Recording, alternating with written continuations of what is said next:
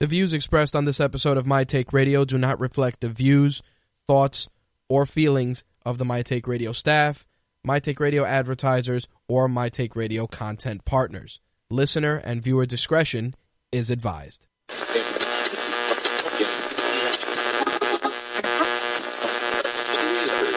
This coverage is live and uncensored, so if you have any small children present, you may want to have them leave the room.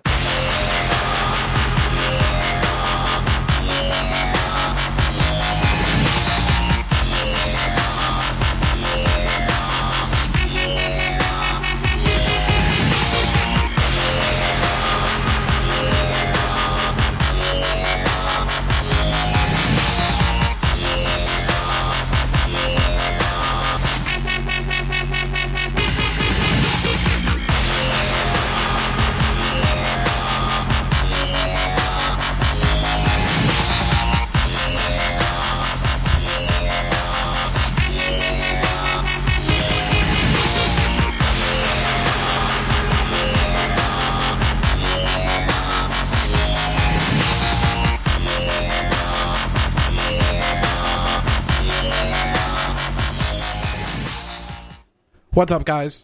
My Take Radio episode 356, powered by Rageworks, broadcasting live Thursday, July 28th, 2016.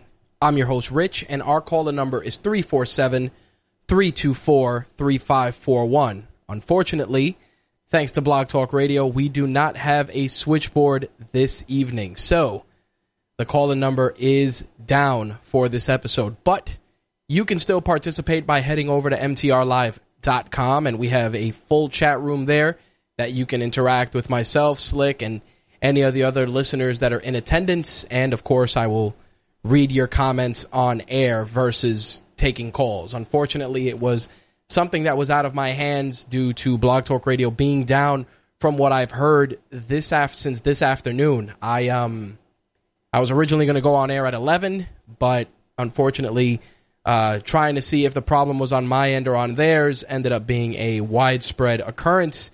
So Blog Talk Radio is down. As a result, no switchboard. Nonetheless, like I said, you can watch this episode mtrlive.com for video and for audio. Audio is provided by Mixlr, mixlr.com.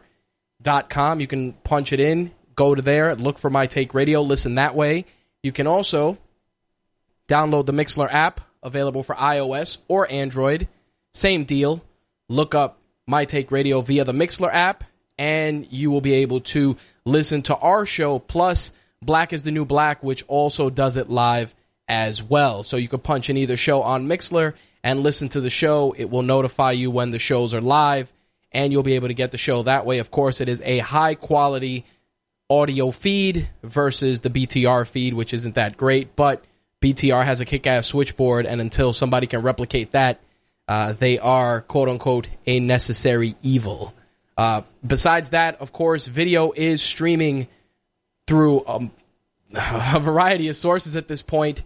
We have YouTube Live, Twitch, Vaughn Live, Restream, Ustream, and I think there's one other provider that is also simulcasting, but those are the main ones, Vaughn Live, of course, and Twitch being some of the bigger ones.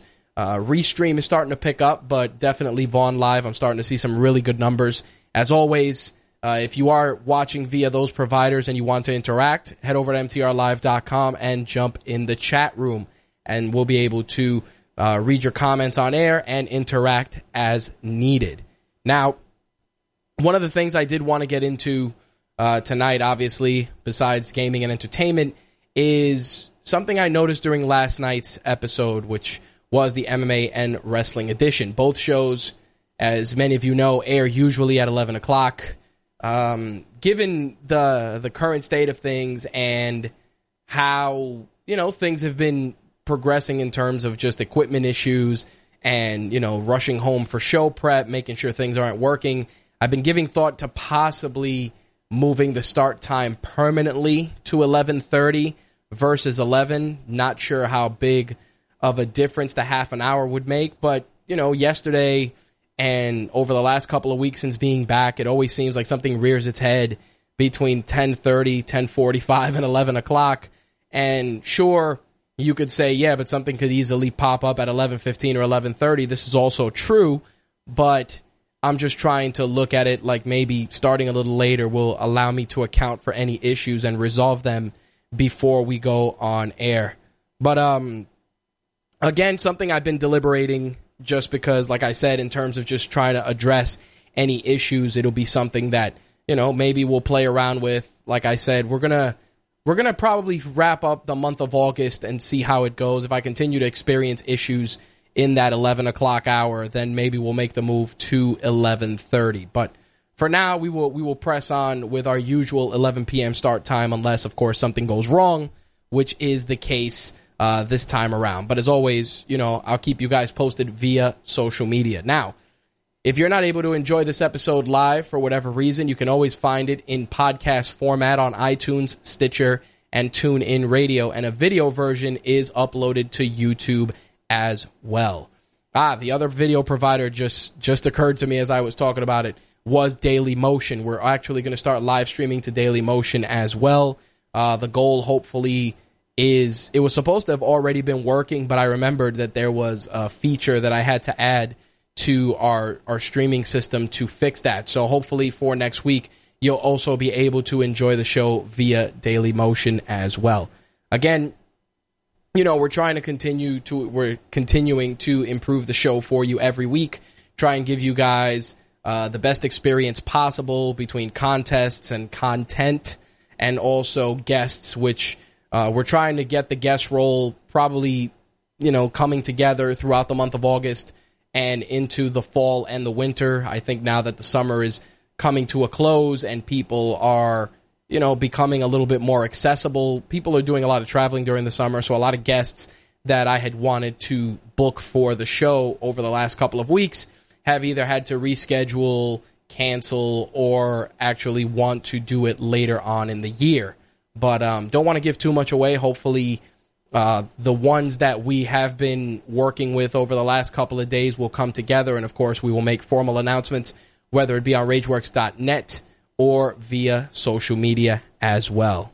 We got lots on deck tonight, especially on the gaming side of things. Things are a little lighter on the entertainment side, but there's definitely a few things I do want to get into. So with that, I think that's going to wrap up our housekeeping portion of the show. Let's get this ball rolling and jump into the gaming segment for this week.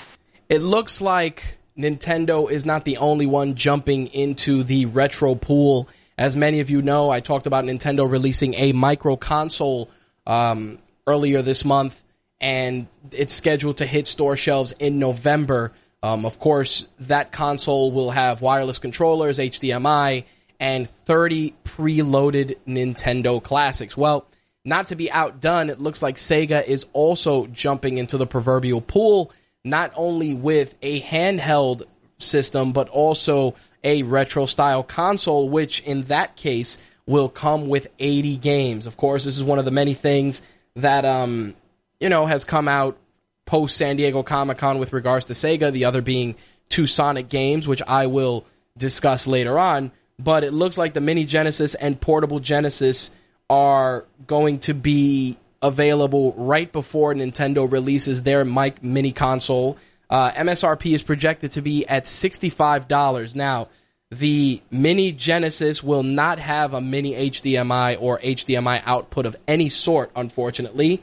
But the Portable Genesis is going to have an SD card slot, which will allow for additional games to be added. So, while I like that Sega's trying to dip their toes in the pool, not having HDMI or any of this stuff is definitely not a step in the right direction. I mean, as TVs continue to improve and less of the traditional inputs are left, it's going to be a situation where it's either HDMI, maybe component. There's very few red, white, and yellow ports on TVs anymore, just regular. Usually everybody's kind of leaning towards component, and if there is one, it's because, it's like one straggler that they just throw on there for shits and giggles. If anything, I'd like to see more TVs with more HDMI ports. Slick says it, RCA ports are gone. I mean, I've seen a handful of TVs, especially from lower tier brands that still have an RCA port or two, but mostly now it's composite and HDMI. Those are the big drivers. Maybe a DVI port for PC, but you know, HDMI pretty much is the name of the game right now. In any case, you know, Nintendo, their console, 30 games. Genesis is giving you 80. A couple of notable classics on there. I just want to name a few. I'm not going to go through the full 80. Are Alex Kidd, Altered Beast, Chakan the Forever Man, which was a favorite of mine, Comic Zone, Columns, Dr. Robotnik's Mean Bean Machine, E-SWAT, which was a favorite of mine, Eternal Champions, Golden Axe 1 through 3, Shadow Dancer, Revenge of Shinobi, Shinobi 3, which was amazing, Sonic & Knuckles, Sonic Spinball, Sonic 1, Sonic 2, and Sonic 3D Blast, Vector Man 1 and 2, not even shocked, again, classics, Mortal Kombat 1 through 3, any other ones that jump out? Those are most of the main titles. Everything else is, you know, chess, memory, air hockey, bomber, black sheep. I don't even know what the fuck that is. Hide and seek, Lost World Sudoku. You know, I mean, it has a fair amount of good main titles, and then a lot of shovelware. Like I said, if you're looking for some nostalgia, $65, I mean, it's what you spend on a regular game anyway. I think in Nintendo's case, they have a stronger, they have a stronger presentation only because, you know, it's wireless controllers, HDMI, etc., etc. But, you know, Sega thinks that by cramming, you know, giving you more games, which is, you know, 30 good games and 50, you know, bullshit games, it's gonna offset things. Again, it's one of those things where if you want it from a nostalgia standpoint, you can pick it up. You could just as easily put the cost together and pick up a Retro N5, which, you know, gives you Genesis, Mega Drive, NES, Super NES, and I believe Game Boy Advance. And same thing, wireless controllers, HDMI. Of course, you still have to deal with buying the physical games, which, you know, eBay is your friend, but some of those games are definitely costly. I actually saw, which is weird, there's comic book grading, which many of you may know, which raises the value of a comic book exponentially depending on the grade.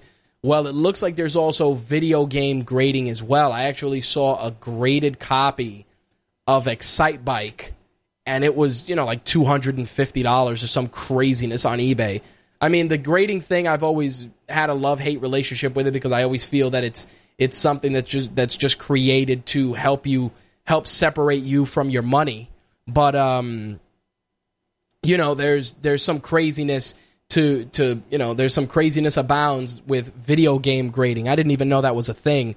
So, you know, you got to weigh it out in terms of pros and cons. With the portable NES, from a nostalgia standpoint, you get 30 games. Whether they're going to allow you to add more or not in some capacity remains to be seen. More than likely not. Nintendo may turn around and release a bundle with only sports games or only classic titles, or, you know, there's so many different things they can do. The way I see it is that for me as a gamer, sure, I'd pick it up. It's $60. I mean, I mentioned when I talked about the original announcement that I would probably pick it up for my sister, just because, you know, she has a top-load NES and, you know, she has a small TV, not that many ports. It'll be easier to kind of just have everything plugged in through, you know, an HDMI switch or something, instead of trying to run, you know, RF adapters and all that craziness. Just something clean and easily accessible both for me and for her. But again, if you want to pick it up, there's going to be a portable version, which, with the addition of the SD card, obviously being able to add your own Genesis games, you know, may extend the shelf life. But the other console, like I said, no HDMI, is going to ruffle a few feathers. And while the selection is substantially bigger, it has a fair amount of shovelware. Slick, if you get a chance, send me the address for that place you're mentioning in the chat room. As I mentioned, Sega not only made the announcement for a portable Genesis and a, retro-style Sega Genesis unit, but they also announced 2 Sonic games as well. The first, of course, is Sonic Mania, which is going to be a 2D platform game capturing everything that made Sonic great. It will reimagine zones and acts from Sonic 1, Sonic 2, Sonic CD, and Sonic 3, and Sonic and Knuckles as well. In addition to that, there is another game which is currently untitled, but it's being developed by the team that did Sonic Colors and Sonic Generations.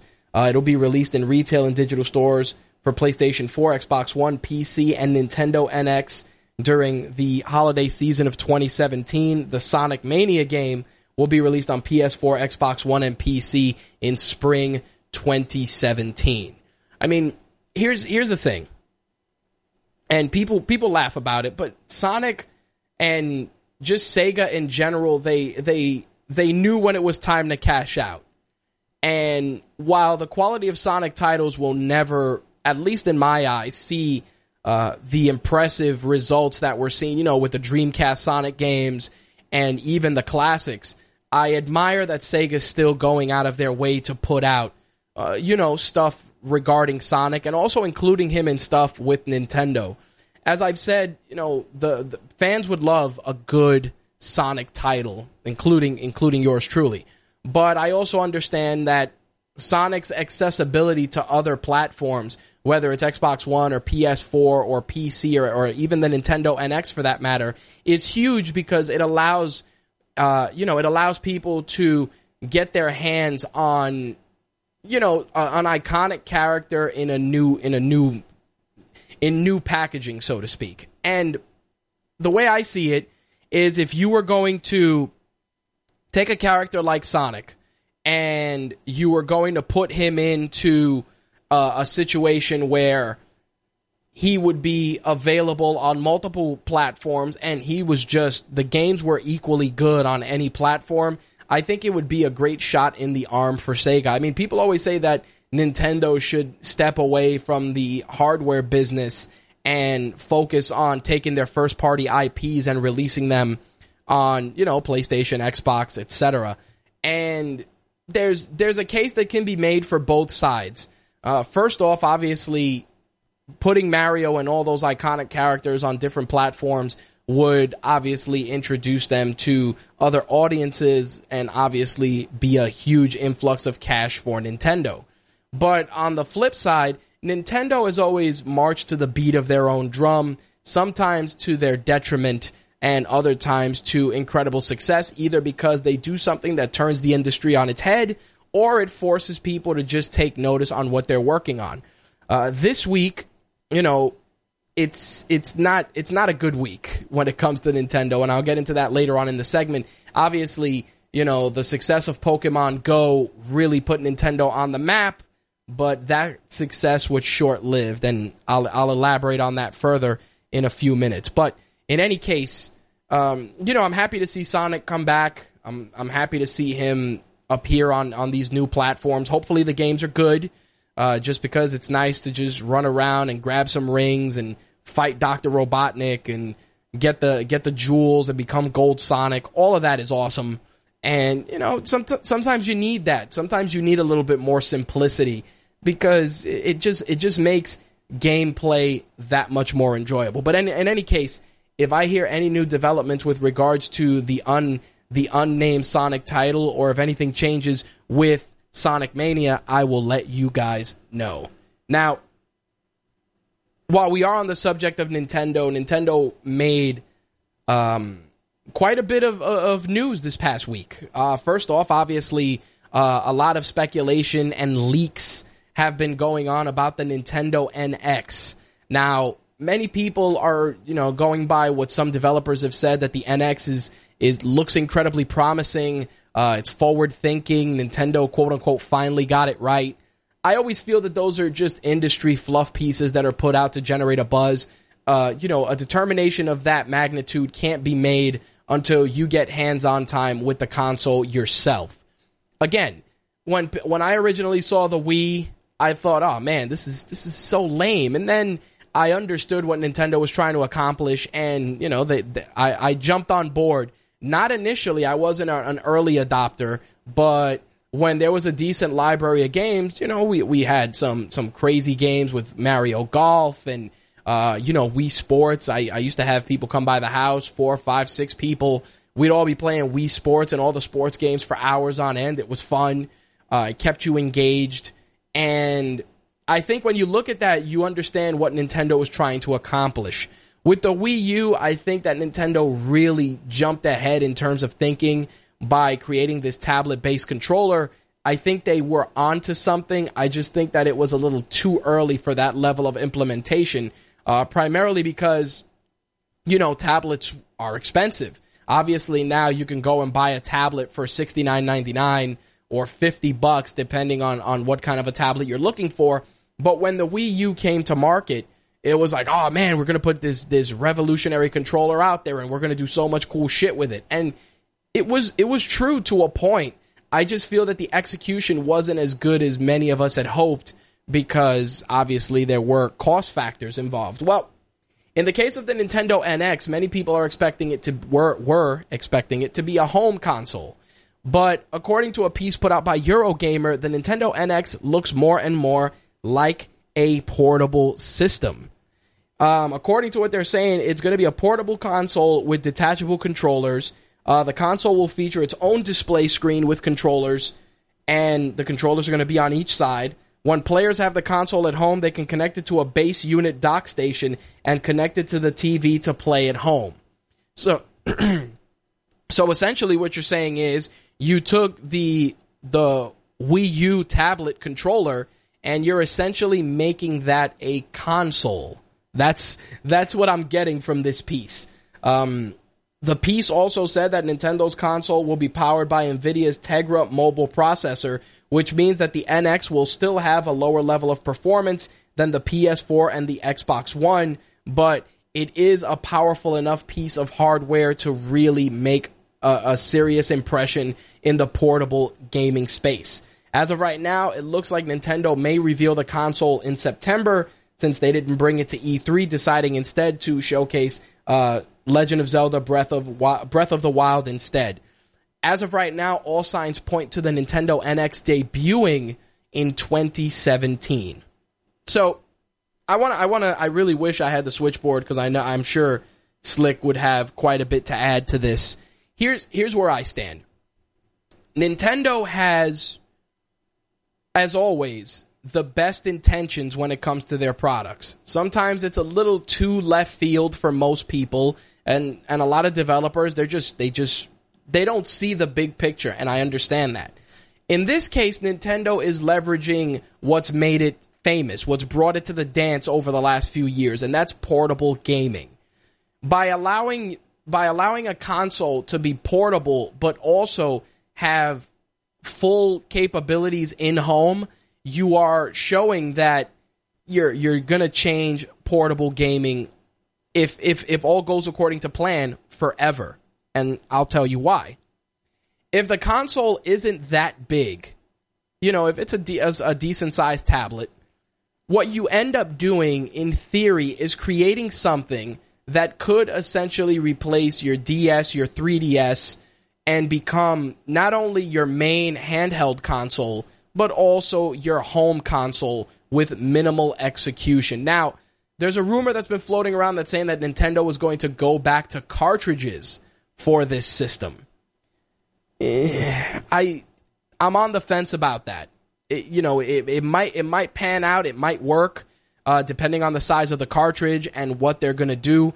But I also have to say that SD cards have come such a long way. I mean, we're at a stage where SD cards, you can buy them in, I think we're at 256. Slick, is there a 256 gig SD card? I want to say yes. I know that you're usually out and about and you see this stuff. Is there a 256 gig SD card? Now, the reason I say this is because, you know, Blu-ray discs usually are about 50 gigs from, you know, if you're going single layer. Dual layer, obviously, is going to be more, but a single layer Blu-ray is, let's say, 50 gigs. So even if you put your games I'm not even kidding. Even if you decided we're going to release the games on SD cards that are going to be, small enough that you can keep all of them in a small binder, and they're going to have ample space for full games, then I think Nintendo is onto something. Now, if they're going to go and introduce cartridges that are going to be cumbersome for people to carry, I'm concerned. Think about this. If you place the games on SD cards, you're able to put them in a small card reader. I mean, I'm gonna use this as an example. This is a Think Tank SD card reader. This holds 6 SD cards. And, just for argument's sake, if they did something like that, a gamer can buy something small like this, or even smaller, and be able to carry a library of games with them on the go. And if Nintendo wanted to take it one step further, you would allow a cartridge slot for DS, 3DS, for DS and 3DS titles that you can play on this platform. What you would do in theory is you would essentially give people something more powerful that not only can be played on the go, but also looks good on TV. Imagine being able to take your favorite DS game, pop it into this new console, and play it on the big screen. Again, you have games that you like playing on the go, and you can continue that experience when you come home. Right now, this is all rumor and speculation. I mean, Slick just brought to my attention that an SD card right now, SanDisk has one that is 512 gigs. Again, maybe you could put an entire library of Mario titles, or maybe you could put an entire library of classic Zelda games, or even a couple of different Pokemon titles. You could definitely do something. Now, again, I'm not saying that that's going to be the right course of action, the wrong course of action. I'm just acknowledging it from the perspective that Nintendo can once again do something to reinvent the wheel, but they gotta tread cautiously, because like I said, if you do something cartridge based, it's gonna be a pain in the ass from a portability standpoint. Because again, if you make it like a tablet or something unique in that, in that sort of a build, that's fine, because you could have a holder, you could throw it in your bag. It may not be pocket friendly, but again, it's one of those things where we can, we can build off of that. But if they go and they create this quote unquote new format, or they complicate things more than they should, it's going to cause people to just relegate the console to it being at home. And that's something that, for me personally, I really don't want to see Nintendo fail. I always talk about the cliched phrase, which is, iron sharpens iron, and people thrive with competition. And I continue to stand by that and reinforce it, because it's one of those things where it just fosters creativity. I mean, I'll give you guys an example. I do my show, and one thing I tried not to do, minus a few select shows, is I don't listen to any shows in my niche. I don't. For a couple of reasons. Obviously, you don't want, and I've said this before, to be inadvertently influenced by other shows, or pick up any ideas or any quirks or anything. You always want to try and just deliver your content your way. And the old joke is, and Gary Vaynerchuk has talked about this, nobody has original ideas anymore. All they're capable of doing is reinventing good ideas and making them better. And that's fine. I mean, I'm not here to turn podcasting on its head or live streaming. I'm here to give you guys the news, my opinions, my thoughts in a way that works for me.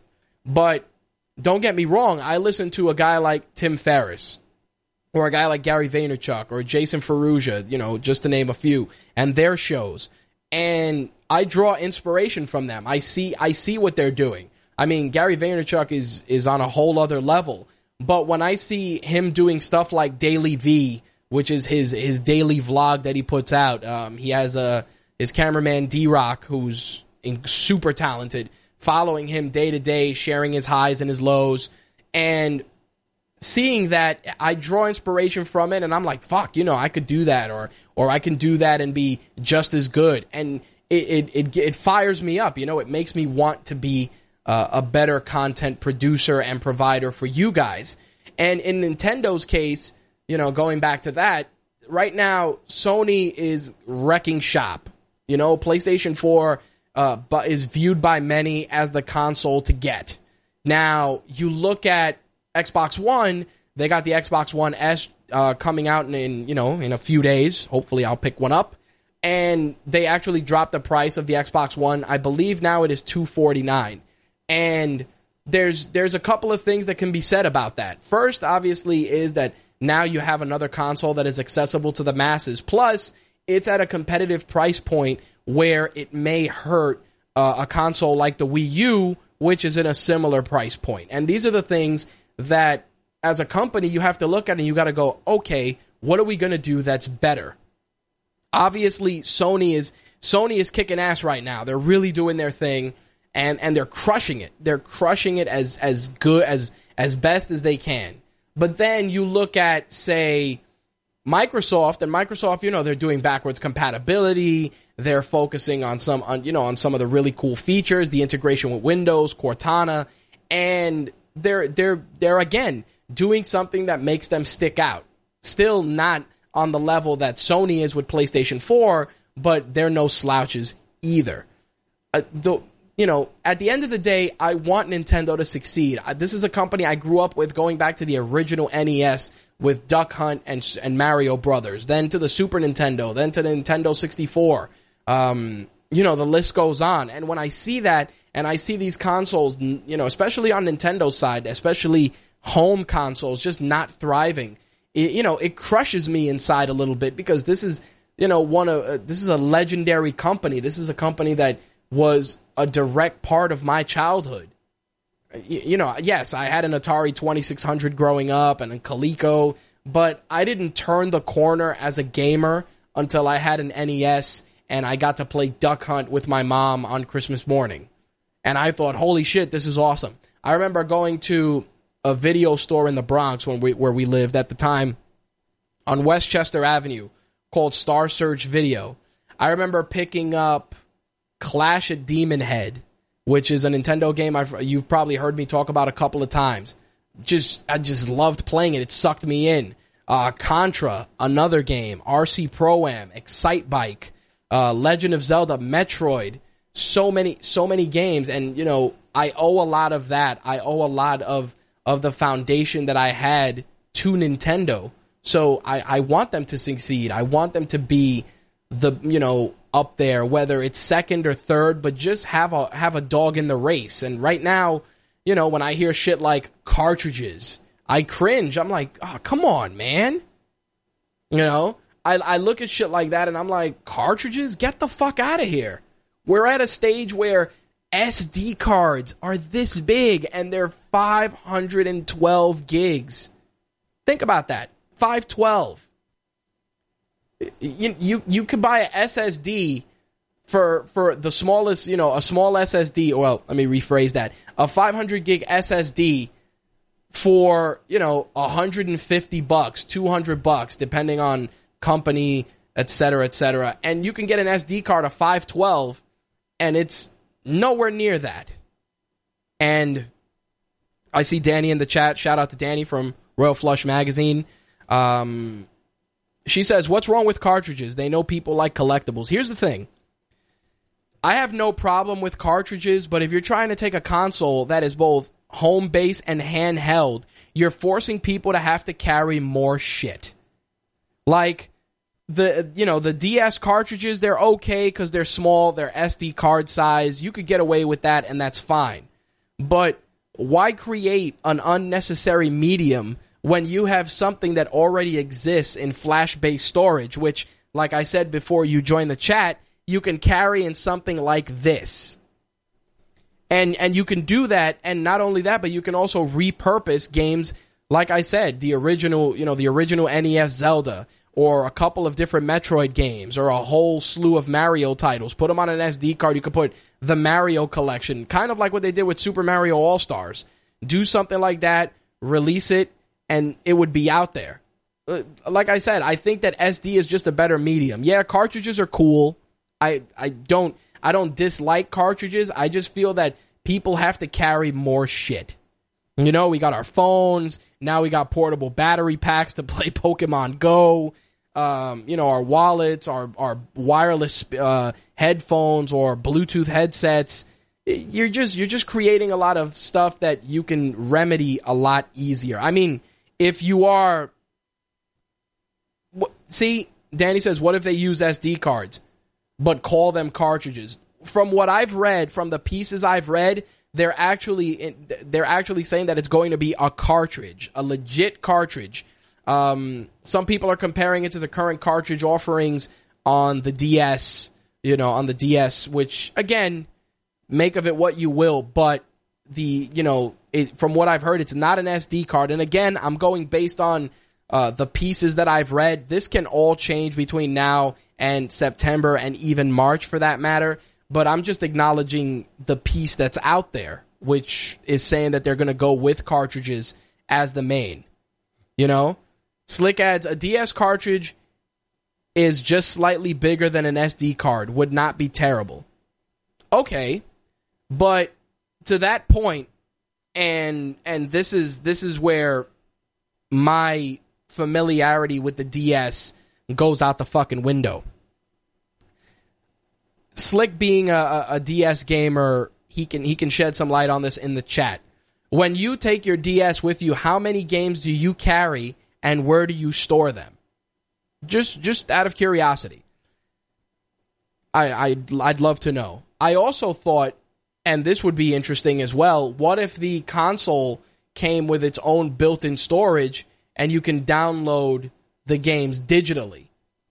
That, I wouldn't have a problem with that either. I mean, you could have them on a portable medium, or you can buy them digital.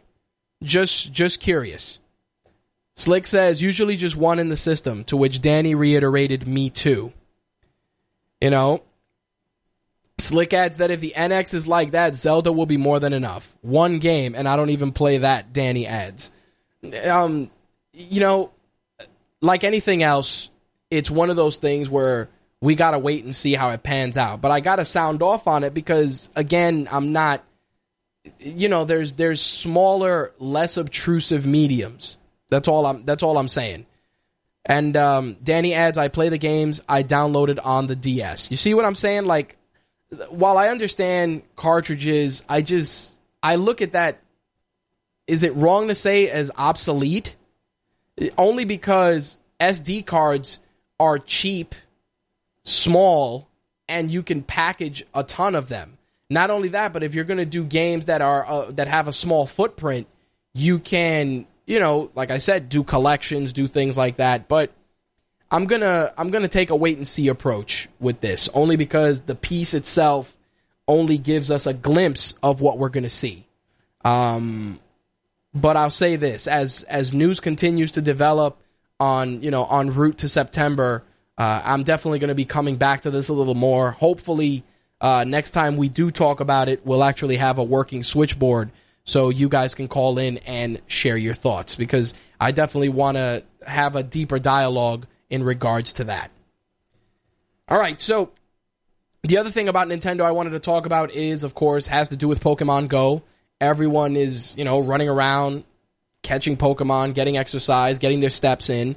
And a lot of people were looking forward to the Pokemon Go Plus, which was a small accessory that Nintendo was going to release that you could carry with you or wear on your wrist. And what it would do is that it would work with both Android and iOS versions of Pokemon. And it, for $34.99, the little device would actually allow you to play the game without having to constantly walk around with your smartphone. The Bluetooth-based unit would be worn as either a pin or on a wrist strap and would light up when Pokemon or Pokestops are close by. Of course, as Slick and I were discussing last week, I felt that device would be good, especially with kids going back to school and not having to walk around with their phones. Unfortunately, it seems that the release of the unit has been delayed and has been pushed to September. Now, many of us were expecting it, including myself, that we would see it at the end of July or middle of August, but now it's being pushed to September. I I do feel that Nintendo definitely cannot delay this past September because, again, we're trying to make sure that if kids are going to keep playing this, you know, you have this little device. I mean, $35, it is what it is, and Slick and I, we discussed this at length last week, so definitely check out last week's Gaming and Entertainment Edition to hear that discussion. But if you did have your hopes set, if you had your hopes set on picking this up at some point, you know, at the end of the month or throughout August, I'm afraid I have some bad news. You're going to have to wait till September, unfortunately. Switching gears, I want to talk a little bit about Sony and Microsoft's new games that are going to be available on each of their services for free in the month of August. If you are a PlayStation Plus member, you're going to get a couple of solid titles. You're getting Tricky Towers on the PS4, Rebel Galaxy on the PS4, Yakuza 5 on the PS3, which I'm sure Slick will be completely elated to hear, and I say that in complete facetious tone. Retrograde on PS3, Patapon 3 on the Vita, and Ultratron on PS4, PS3, and PS Vita. If you're on Xbox Live Gold, you're going to be able to play Warriors all month long and WWE 2K16 from August 16th through September 15th. If you're an Xbox 360 player, you'll be able to play Spelunky starting August 1st through the 15th, and then Beyond Good and Evil HD will jump in from August 16th through the 31st. Again, to recap, PS Plus getting Tricky Towers, Rebel Galaxy, Yakuza 5, Retrograde, Patapon 3, and Ultratron for the month of August. Xbox Live Gold is getting Warriors, WWE 2K16, Xbox 360 is getting Spelunky and Beyond Good and Evil. I will put this full list of games in this week's show notes along with the release dates that I mentioned. That way you guys can know what games to pick up and when to turn your consoles on. For me, WWE 2K16 will now allow me to, get rid of the physical copy I have. In any case, like I said, I'm going to put a full title list in the show notes for this episode. The next bit of news, as longtime listeners know, has to do with one of my favorite games, which is Darksiders. If you guys remember when Darksiders 1 and 2 came out, Slick and I spoke at length about how awesome the games were. We had the game's creators and developers on multiple times. They're friends of the show. And after THQ folded, Darksiders kind of fell by the wayside, and then Nordic came and released Darksiders 2 fully remastered on Xbox One and PS4. Well, looks like they're going to go back to the well because they are now going to release a remastered Darksiders 1, now titled Darksiders War Mastered. This is going to be a re-release of the 2010 hack and slash classic, at least in my eyes. It's going to be fully enhanced visuals and native 1080p resolution. You're going to move it at 60 frames per second on the PS4, PC, and Xbox One. The Wii U version will run at 30 frames per second. I got to say, I'm sure the game is going to have an attractive price point, and if you wait for Black Friday, you'll probably be able to pick it up for $10, like I know some people did with Darksiders 2. I was a little annoyed because, I would have loved to have seen Darksiders 3 and maybe even Darksiders 4, but I'm also looking at it as a way for feelers to be out there, in the sense that if Darksiders 2 sold well and Darksiders 1 sells equally well, it may actually nudge Nordic to give us a third Darksiders game. Now, that's not guaranteed in the least, but it's also something worth looking at only because, it's an IP that they picked up. It's an IP that was surprisingly good. That first Darksiders game was amazing. I mean, you guys can look in our archives on RageWorks.net when we merged with MyTakeRadio.com, and you can find pieces from both Slick and I on the Darksiders games, and they were fucking amazing. I mean, I even have upstairs, because I bought the special edition of Darksiders. It came with a small war statue / action figure. That's how far it went. I mean, I still look on eBay occasionally to try and pick up Death's mask from Darksiders 2. I really enjoyed it. Joe Mad being involved, a lot of battle chasers, imagery on display, and just a fun game. So we're gonna see what happens. I'll probably pick it up and give it a playthrough just to see how well it looks on new consoles. And because, like I said, it was an enjoyable game, I didn't even mind. I didn't mind the playthrough, but it's one of those things where if you're just doing it for the sake of money and not moving it forward, then it's a pain in the ass.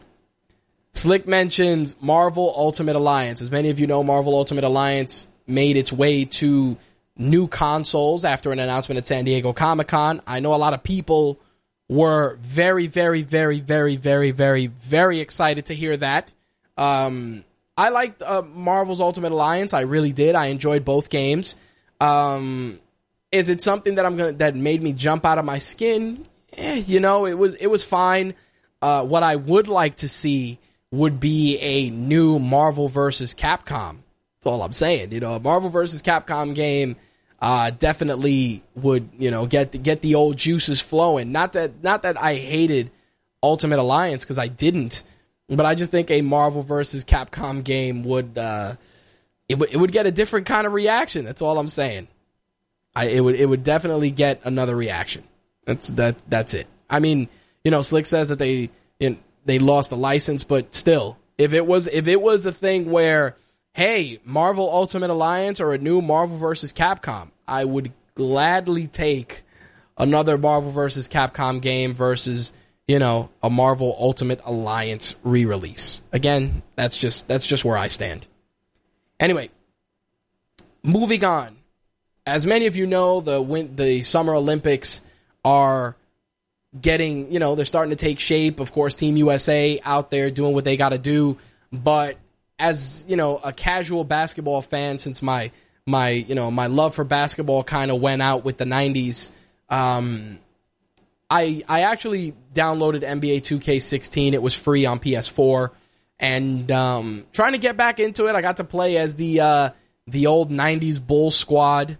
Hardcore Chicago fan. I had a Bulls lamp, comforter, and et cetera, et cetera. And of course, everybody's like, but you live in New York. Don't get me wrong. I always supported New York teams, but Chicago, man, woo! Especially going back, Scottie Pippen, Jordan, Tony Kukoc,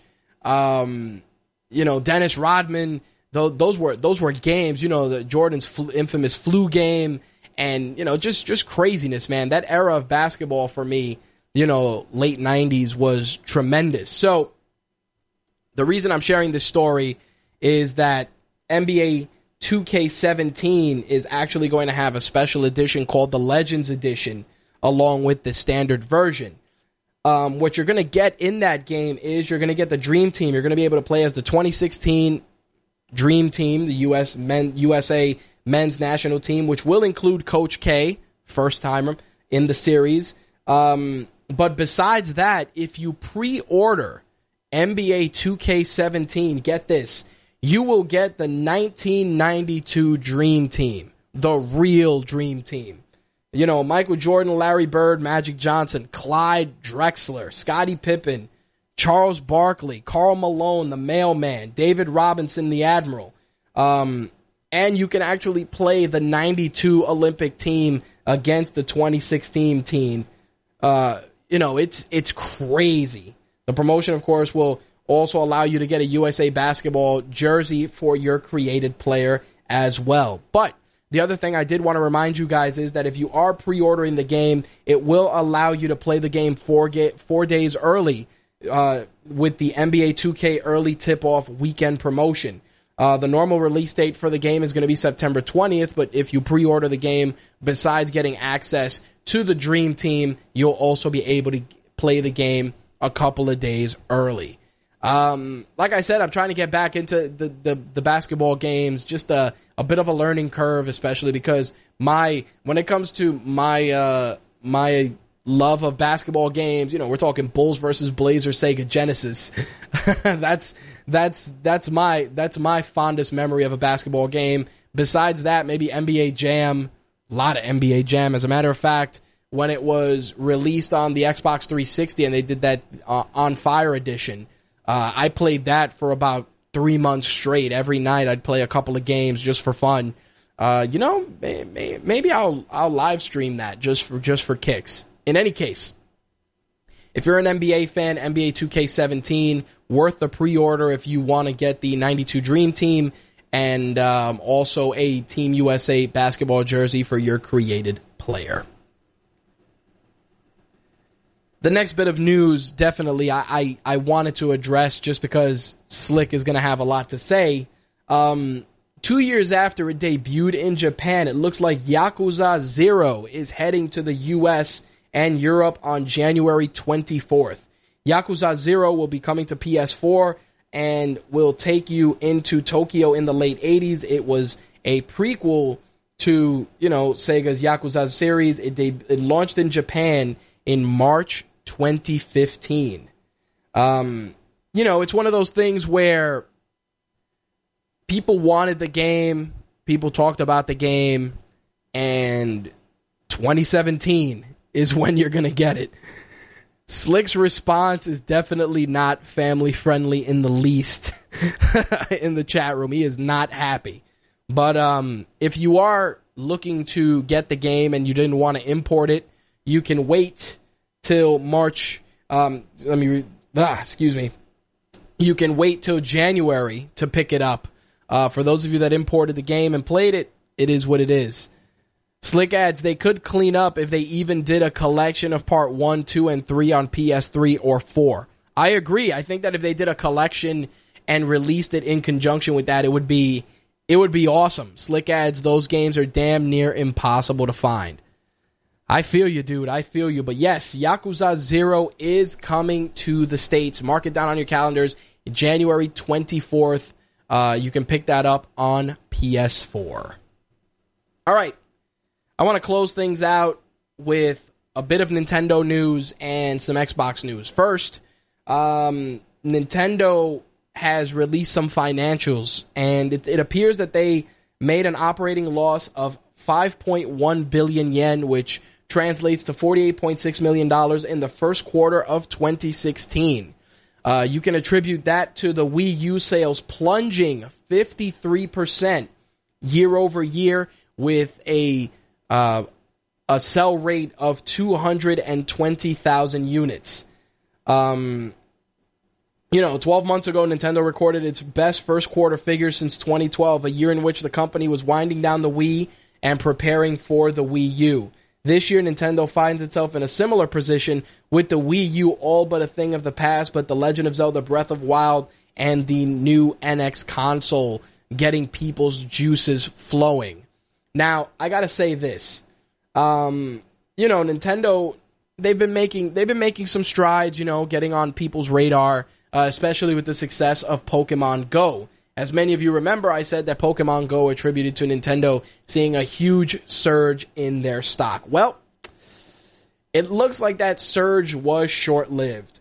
The reason is because Nintendo had to actually go on record and clarify that they were, their 32% stake in the Pokemon Company, which is responsible for the game alongside Niantic, is the reason why the game was ultra successful. Nintendo's involvement was, just in ownership stake only. As a result of this, this clarification, Nintendo's stock definitely not where it was when Pokemon Go dropped. As I said, it had a huge impact on Nintendo stock until they had to clarify that, they're not fully responsible for the success of the game. Of course, aside from that, they did say that the upcoming launch of, the Pokemon Go Plus peripheral, the Retro NES, and of course, the NX and the new Zelda game will actually make them profitable in the upcoming fiscal year. That remains to be seen, but it's crazy that the Wii U saw a 53% drop. You know? Slick says, that is pretty clear when you start the game and see the huge Niantic logo and no Nintendo logo. This is true, but you know what the problem is, Slick? You got to look at it this way.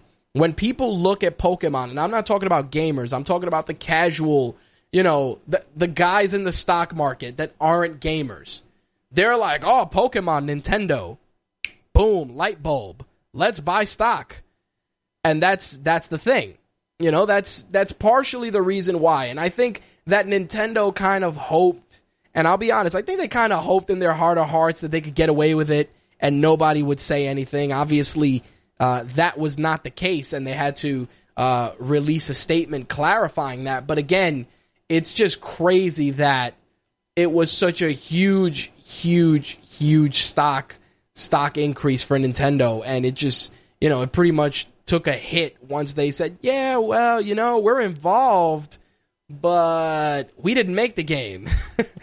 You know, I'm sure guys that bought all that stock that were hoping to just cake off, you know, with the options that they with the stock options that they purchased, they're probably like, fuck, now we got to sell this shit. But I got to tell you, you really shouldn't. If you went and you jumped into the pool because of Nintendo's success with Pokemon Go, I would take my time and give Nintendo a chance. Like I said, you know, the NX looks interesting. It's creating a lot of conversation, a lot of interesting scenarios, many of which I talked about earlier. But also, you're seeing a brand new Zelda game, the Pokemon Go accessory, which obviously is coming from them directly. These are all things that they're worth exploring. You know, they're worth giving Nintendo a chance at least to see how they do. Financially, you know, it's not the death knell as much as people would like. They just think, oh, you know, their stock, you know, it tumbled because of this, and it's like, all right, yeah, it did, but so what? So what? You know, like give them a chance. Right now, I'm taking a wait and see approach with the NX. Like I said, I sounded, you know, I shared my thoughts on what's going on and, you know, the Eurogamer piece and where I stand with it. But I'm excited. I'm just excited to see Nintendo come out and go, hey, we got a brand new console and it's this. Whether it's good or it's bad, you know, I just like to see Nintendo do well. You know, like I said, nostalgia and all. Anyway, last bit of news to wrap things up, courtesy of Microsoft and the Xbox One S. As many of you know, the brand new Xbox One S is hitting stores on August 2nd. It's going to be the 2 terabyte system. You're also going to have the brand new controller. But you're not just going to have access to that, because if you decide to wait a little longer, you'll be able to pick up either a Halo or Madden 17 Xbox One S bundle. The 500 gig and 1 terabyte configurations of the new Xbox One S will launch with 2 bundles on August 23rd. They're going to cost $299 and $349 respectively. Obviously, $299 for the 500 gig, $349 for the 1 terabyte. The consoles are up for pre-order. You got the Madden 17 bundle, which includes the game, a month subscription to EA Access's premium service, and if you purchase the Halo bundle, obviously you're going to get Halo 5, but you're also going to get Halo the Master Chief Collection. So, if you've been on the fence about picking up an Xbox One console, you have a couple of options starting August 2nd, but you can always pick up the big, fat, you know, giant Xbox One VCR, which you can pick up for $249 while supplies last. So, there you have it. Me, personally, I'll probably pick up an Xbox One S just because, you know, I have a little more space in my home theater, and the big giant Xbox One will probably come down into the studio for some streaming and just to have a Blu-ray player downstairs. So there you have it, folks. August 2nd for Xbox One S. If you want a Madden or a Halo edition, August 23rd is the date that you should be marking on your calendars. With that is going to wrap up this week's gaming segment. We're going to switch gears and jump right into this week's entertainment.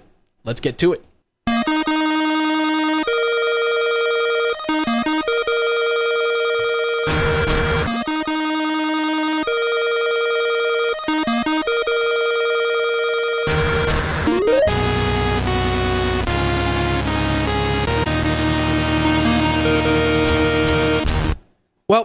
I want to start off with some Netflix news. If you're an 80s baby like yours truly, I'm sure you may have checked out Voltron's Legendary Defender, unless you totally hated Voltron, which in any case, you're entitled to that. But I had the opportunity to sit down and watch the entire 11-episode season, and I came away satisfied. I felt that the series was pretty good. There were a lot of moments that really captured the spirit of what Voltron is all about. They took, they made a couple of changes. They weren't terrible. And Voltron's design is pretty cool. It still maintains a lot of the classic stuff, but also adds a couple of, more modern elements. I think in the case of the Xbox, I'm only reading that because of what Slick was saying about the Xbox in the chat. Thanks, Slick. In any case, Voltron, the original series, when it was released, the new one, I should say, the new series that came out not that long ago, that we had one of the creators on the show, it was good. It had some things I didn't like. I thought, making all the different colors of the lions, the centerpiece was just a glorified way to have kids buy the different versions. But again, I like the red version, I like the blue version, I like the yellow version, etc., etc. And I wasn't a fan. I thought that was, that was probably one of the things that I felt was detrimental to that series. But Voltron's Legendary Defender didn't go that route. It maintained, like I said, a lot of what made Voltron really cool when we were growing up, with, again, subtle tweaks and changes and, just some really solid animation. Well, it looks like the praise from many people have inspired Netflix to go ahead with a second season. During the show's San Diego Comic-Con panel, it was announced that Voltron will be having a second season debuting later this year. The goal is to release the second season by the end of the year, of course, exclusively on Netflix. If you guys watched this first season, you know that it ended in a very large, a very big cliffhanger, which I'm curious to see where they take those stories for the next season. So I'm very happy to hear that they're going to move forward with that, and I am definitely looking forward to when it airs on Netflix towards the end of the year. Now, I did say that, I'd love to see if they're successful with Voltron, maybe giving Thundercats another go, only because I felt that the Thundercats cartoon that came out not that long ago was good. It had some potential. They really had some good stories. There were things I didn't like, and I'm sure many fans felt the same way, but it was not bad. It just needed a little work. And I think that by doing something with Netflix, it allows them to kind of just put it all out there and let people binge watch it and enjoy it. Slick says they wasted the potential. It needed 100% less filler. There definitely were some episodes that were completely fucking bad. I gotta agree with Slick on that. There was, I believe, one episode, the one where where Wile E. Kid and Wile E. Cat were stuck in the town with the thief. And it was just such an utter filler episode. I was like, oh man, is this episode shit? And Slick says 14 out of the 26 were filler. I mean, there were some episodes that I enjoyed for different reasons, but the one with the Wile E. Kid and Wile E. Cat in the town sticks out the most for whatever reason. I'm like, wow, this episode was tough to get through. But like I said, I'd love to see that. I think that, Netflix is a viable platform, and Voltron was well received. Yes, the town in the bag. That's right. Thank you, Slick. That is exactly what I'm talking about. That episode was pretty much just as painful as, pulling teeth. It was, oh man, was it bad. In any case, the second season, Voltron Legendary Defender, end of the year, Netflix. While we're on the subject of Netflix, Daredevil is getting a third season, which should come as a shock to absolutely no one. Obviously, besides Daredevil getting a third season, Jessica Jones getting a second.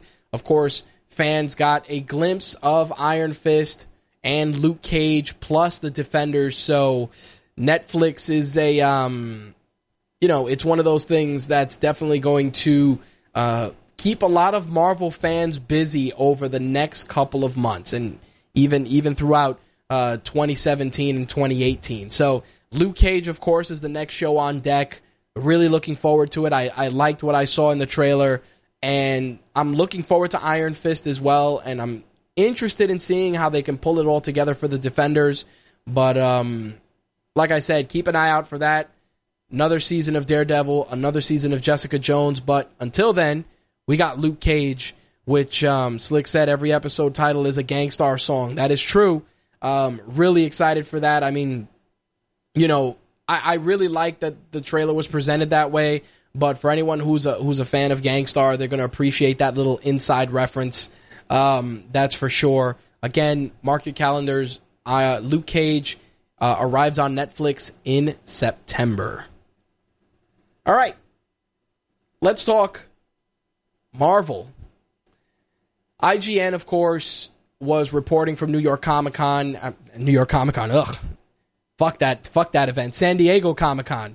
And it's funny because, I watch IGN's coverage and a couple of other websites. They do a really good job covering Comic-Con, and they were covering the Marvel panel, had Guardians, all the other stuff, and they had the cast come out, and they were like, yeah, let's give it up for the cast of Black Panther and the cast of, Guardians of the Galaxy and et cetera, Doctor Strange. And before you knew it, they were like, oh, yeah.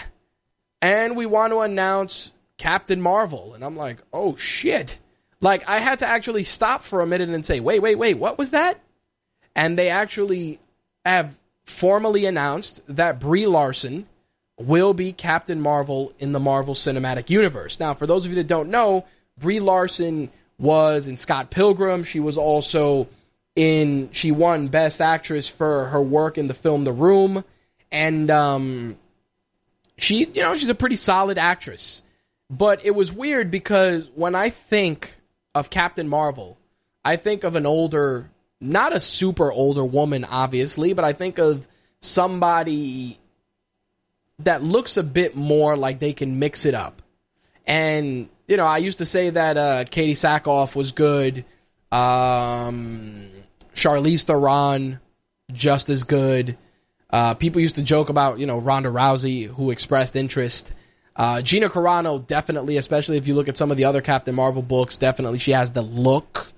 Didn't think Brie Larson in the least, I'll be honest. It was funny because there's an artist, many of you may have seen his work across social media, Boss Logic. He, whenever certain casting announcements are made, he does really awesome pieces to showcase what these characters may look like. He did Superman and how he might look in Justice League. He's done countless other art pieces, and they're awesome. So he did a piece, and he was like, oh, this is what I think Brie Larson would look like as Captain Marvel. And I was like, well, shit. Doesn't look terrible. Really doesn't. Danny says she's not the one I would have thought for the role either. I agree.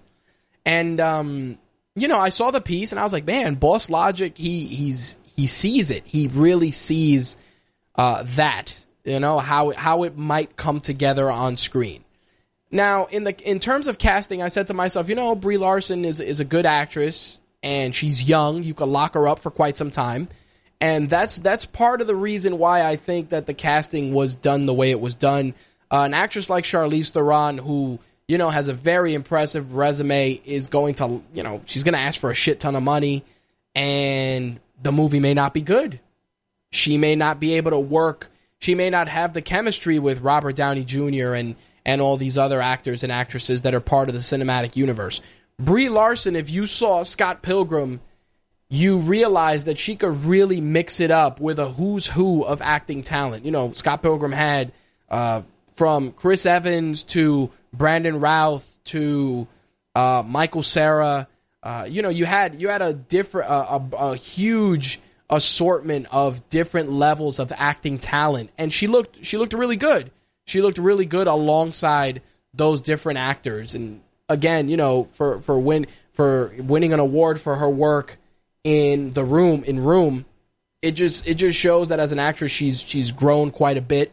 And it's funny because when they had cast Chadwick Boseman as Black Panther, the first thing I said is, oh man, I visualized this actor or this other actor or that other actor or this guy or that guy. And before you know it, Civil War comes out and Chadwick Boseman destroys it as T'Challa and Black Panther. And, with that said, I said to myself, Marvel clearly sees something that we don't with the casting choices that they make. So rather than just sit here and bitch about it, I'm gonna genuinely take a wait and see approach.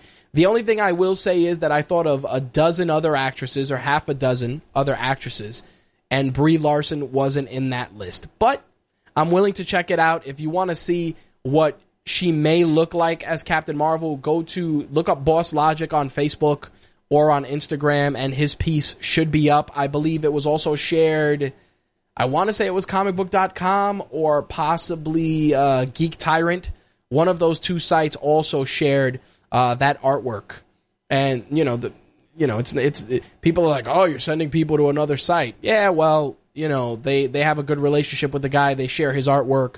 I'm not going to go take the guy's artwork, put it on my site, credit him, and then, ruffle some feathers because he doesn't know Rageworks or he doesn't know me. So yes, look it up. Like I said, go to the guy's page, check out one of those sites, and you can see that imagery. I think, like I said, if it's based on how he did it, it does look promising. I will say that. Let's talk box office numbers. Star Trek Beyond secured the number 1 slot, knocking off The Secret Life of Pets, which dropped to the number 2 slot, earning an additional $29.3 million. The Secret Life of Pets has $260.7 million on in its box office totals. Star Trek Beyond debuted with a 59.6 opening. Ghostbusters was at number 3. Lights Out actually debuted in the top 5 in the number 4 slot. People were saying that it's a pretty decent horror flick. I'm willing to check it out. Am I going to go and pay the high price for it? No, maybe a matinee, but looks promising. Ice Age Collision Course was number 5. Finding Dory dropped to number 6. Legend of Tarzan was 7. Mike and Dave Need Wedding Dates is 8. Hillary's America, The Secret History of the Democratic Party was number 9. And The Infiltrator was number 10. Now, a couple of things. You can check out our review of Ghostbusters on RageWorks.net. I also gave a quick 5-minute review during last week's episode of the show. Also, you can check out our review of Mike and Dave Need Wedding Dates. Now, hopefully I will be checking out Star Trek Beyond maybe tomorrow, if not Saturday. I'm also going to try and check out Jason Bourne. I've heard mixed reviews about Jason Bourne, but I always like watching those movies on the big screen. It's just, the experience. I mean, they're not the best, but they're solid, and it's usually a pretty good cast. So either way, whichever film I go to see, there will be a review for it on RageWorks.net. I did want to mention that I've been trying to find a way to bring back the Minority Film Report, only because so many people have said, it's easier if, we can hear an audio review because we can catch it opening weekend or whatever, especially if it's short. And I've talked to a couple of different people whose opinion I value about it, and I've just genuinely been trying to find a way to bring that back, doing, a 10, 15 minute, maybe half hour tops, quick review, maybe with spoilers, maybe without, of certain films, and releasing it maybe that same day. We'll see if that does come to fruition. I would like to bring back the Minority Film Report. We had a really good time with it in its original incarnation, which was, we'd watch really terrible movies, and usually myself and Slick or myself and another staff member at the time would record our thoughts and share it. It was well received. It's still on the docket, that's for sure. Slick adds, Star Trek is worth the IMAX 3D. I agree. Sharknado 4 this Sunday. Yeah, you could review that your damn self. I'm just going to watch it because it is going to be complete tomfoolery and bullshit. But you can review that your damn self. Good luck. I am not going to do a Minority Film Report for Sharknado 4. I value my sanity. And the bulk of it is going to be like, oh my God, this shark fell on this person. Or, oh my God, this shark ate this guy. Holy shit, Seth Rollins. The only thing that would redeem that is if Seth Rollins, like, pedigreed a shark and was like, that would be the only thing. Anything else would not be good in the least. Anyway, let's move on. Got to talk a little bit about some DC stuff on the big screen side of things. We have found, let me rephrase that. They have found Iris West for the big screen version of The Flash. It is going to be Kiersey Clemons, who you may have seen recently in Neighbors 2. As many of you know, Candice Patton plays Iris. I can't say Iris. Let's say it slowly. Candice Patton plays Iris West on the CW version of The Flash alongside Grant Gustin. The movie Flash, the big screen version of The Flash, is going to have Kiersey Clemons, who will also be playing Iris West. Now, that what everybody's been talking about is, hey, how come is it that Iris went from being white to black? My response, who gives a fuck? I'm being honest. Doesn't matter. At the end of the day, is the story good? Is the casting solid? Or are the actors portraying good versions of their comic book counterparts? A little changing here and there isn't going to kill anyone. You know? Simple as that. That's all I'm saying. But people always find something to complain about, because that, my friends, is what I read about as soon as that news story broke. Isn't Iris West white in the comics? I said, who cares? I actually mentioned it in a group. I was like, who gives a shit? I'm being honest. Who cares? Black Nick Fury, white Nick Fury, if it's established somewhere and it works, what does it matter? And again, we're talking about secondary and tertiary characters in some cases. I mean, this goes back to the shit with people complaining about Heimdall. Saying, who cares? Who gives a shit? You're watching The Flash because you give a fuck about, I don't know, The Flash. Yes, Iris West is an important character, but you're there for The Flash. Period. Love interest or love interest, whether they're black, white, purple, green, yellow, doesn't matter. At the end of the day, you are there for the name that is in the marquee, the name that is on the poster, the character that you're a fan of, and that's it. Simple as that. That's my stance on that. That's my take on the matter. Who cares? Great. You know, they found somebody to play her. Awesome. On the animated side of things, DC showcased their Justice League Dark, which looked pretty awesome, but also looked really cool because they got Matt Ryan to reprise Constantine, even if it's an animated version. Definitely very cool to see that. Of course, Justice League Dark is going to have some of the darker characters of the DC universe. Besides Constantine, of course, you're going to see Deadman, Zatanna, Etrigan the Demon, plus Batman will be appearing, Swamp Thing, Wonder Woman, Superman, and Green Lantern. So, Justice League Dark will arrive on DVD and Blu-ray and digital this fall. I like the trailer. Looks solid. Like I said, hearing Matt Ryan as Constantine was tremendous. I was really pumped for that. I'm like, damn, if only we can get Constantine back on TV. Fingers crossed, folks. Fingers crossed. You know, I talk about reboots quite a bit, and most times I speak about them in a negative sense. One film that I was always curious about if it would succeed as a reboot was The Rocketeer. Sometimes when I do this show, I feel that people are genuinely listening to what I'm saying, and they're pulling the trigger. Well, it looks like The Rocketeer is coming back. The Hollywood Reporter published a piece saying that Walt Disney Pictures is working on a brand new Rocketeer, which will serve as both a sequel to the original film, but also a reboot. The story that's being kicked around is that it's going to be a period piece like the original, and it's going to take place 6 years after Cliff Secord fought the Nazis. And since then, he's vanished, and a young African-American female pilot takes on the role of the Rocketeer to stop a corrupt rocket scientist from stealing the jetpack technology during the Cold War. Definitely got zero problems with this whatsoever. The Rocketeer character, was amazing. The comic book, of course, done by Dave Stevens, was adapted to a film, which I remember seeing with my brother in a theater in the Bronx. I believe it was called The Dover. I want to say he took me to see that movie 3 times. And whenever it's on television, I watch it every chance I get.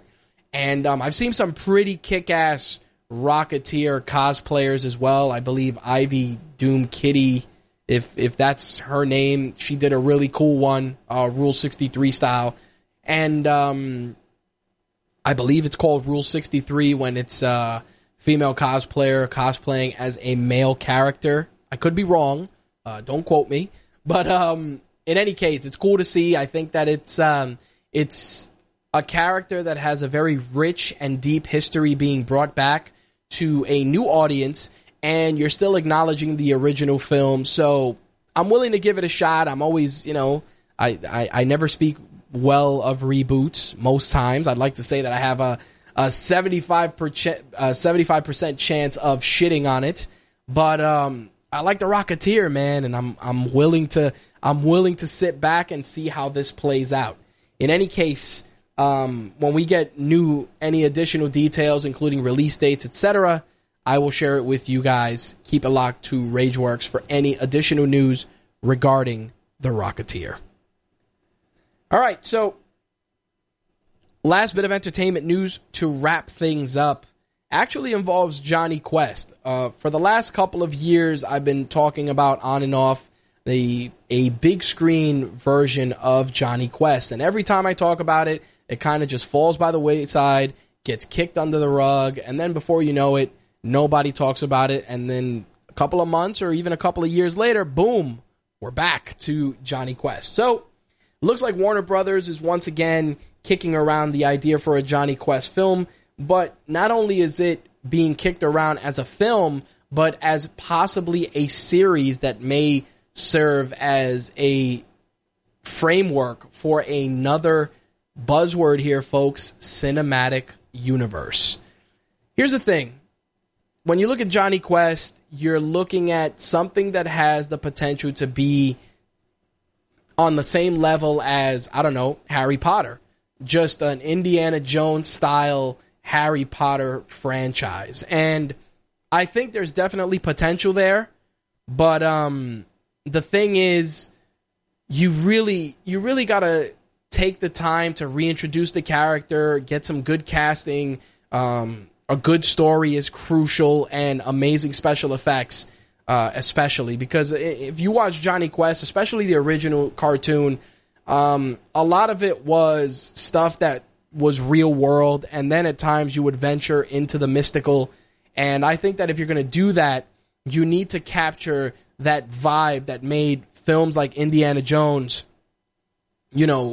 household names. I think you need to bring that level of storytelling and fantasy to a live action version of Jonny Quest for it to really take off. I mean, from a nostalgia standpoint, you may get some people in there, but if the story's not compelling, if the characters aren't engaging, your ideas of crafting a cinematic universe may fall by the wayside. And I'm telling you, we don't cut corners either. We need Dr. Benton Quest. We need Race Bannon, Johnny. We need Bandit the dog. We need Haji. We need all that. Even if you want to go into the new cartoons and you want to use Race Bannon's daughter, you need that. Definitely want to go that route, because I think if it's done right, you have the potential to create a brand new franchise for the young adult audience. The same way that you can get people in there with, the whatchamacallit, Hunger Games or Harry Potter.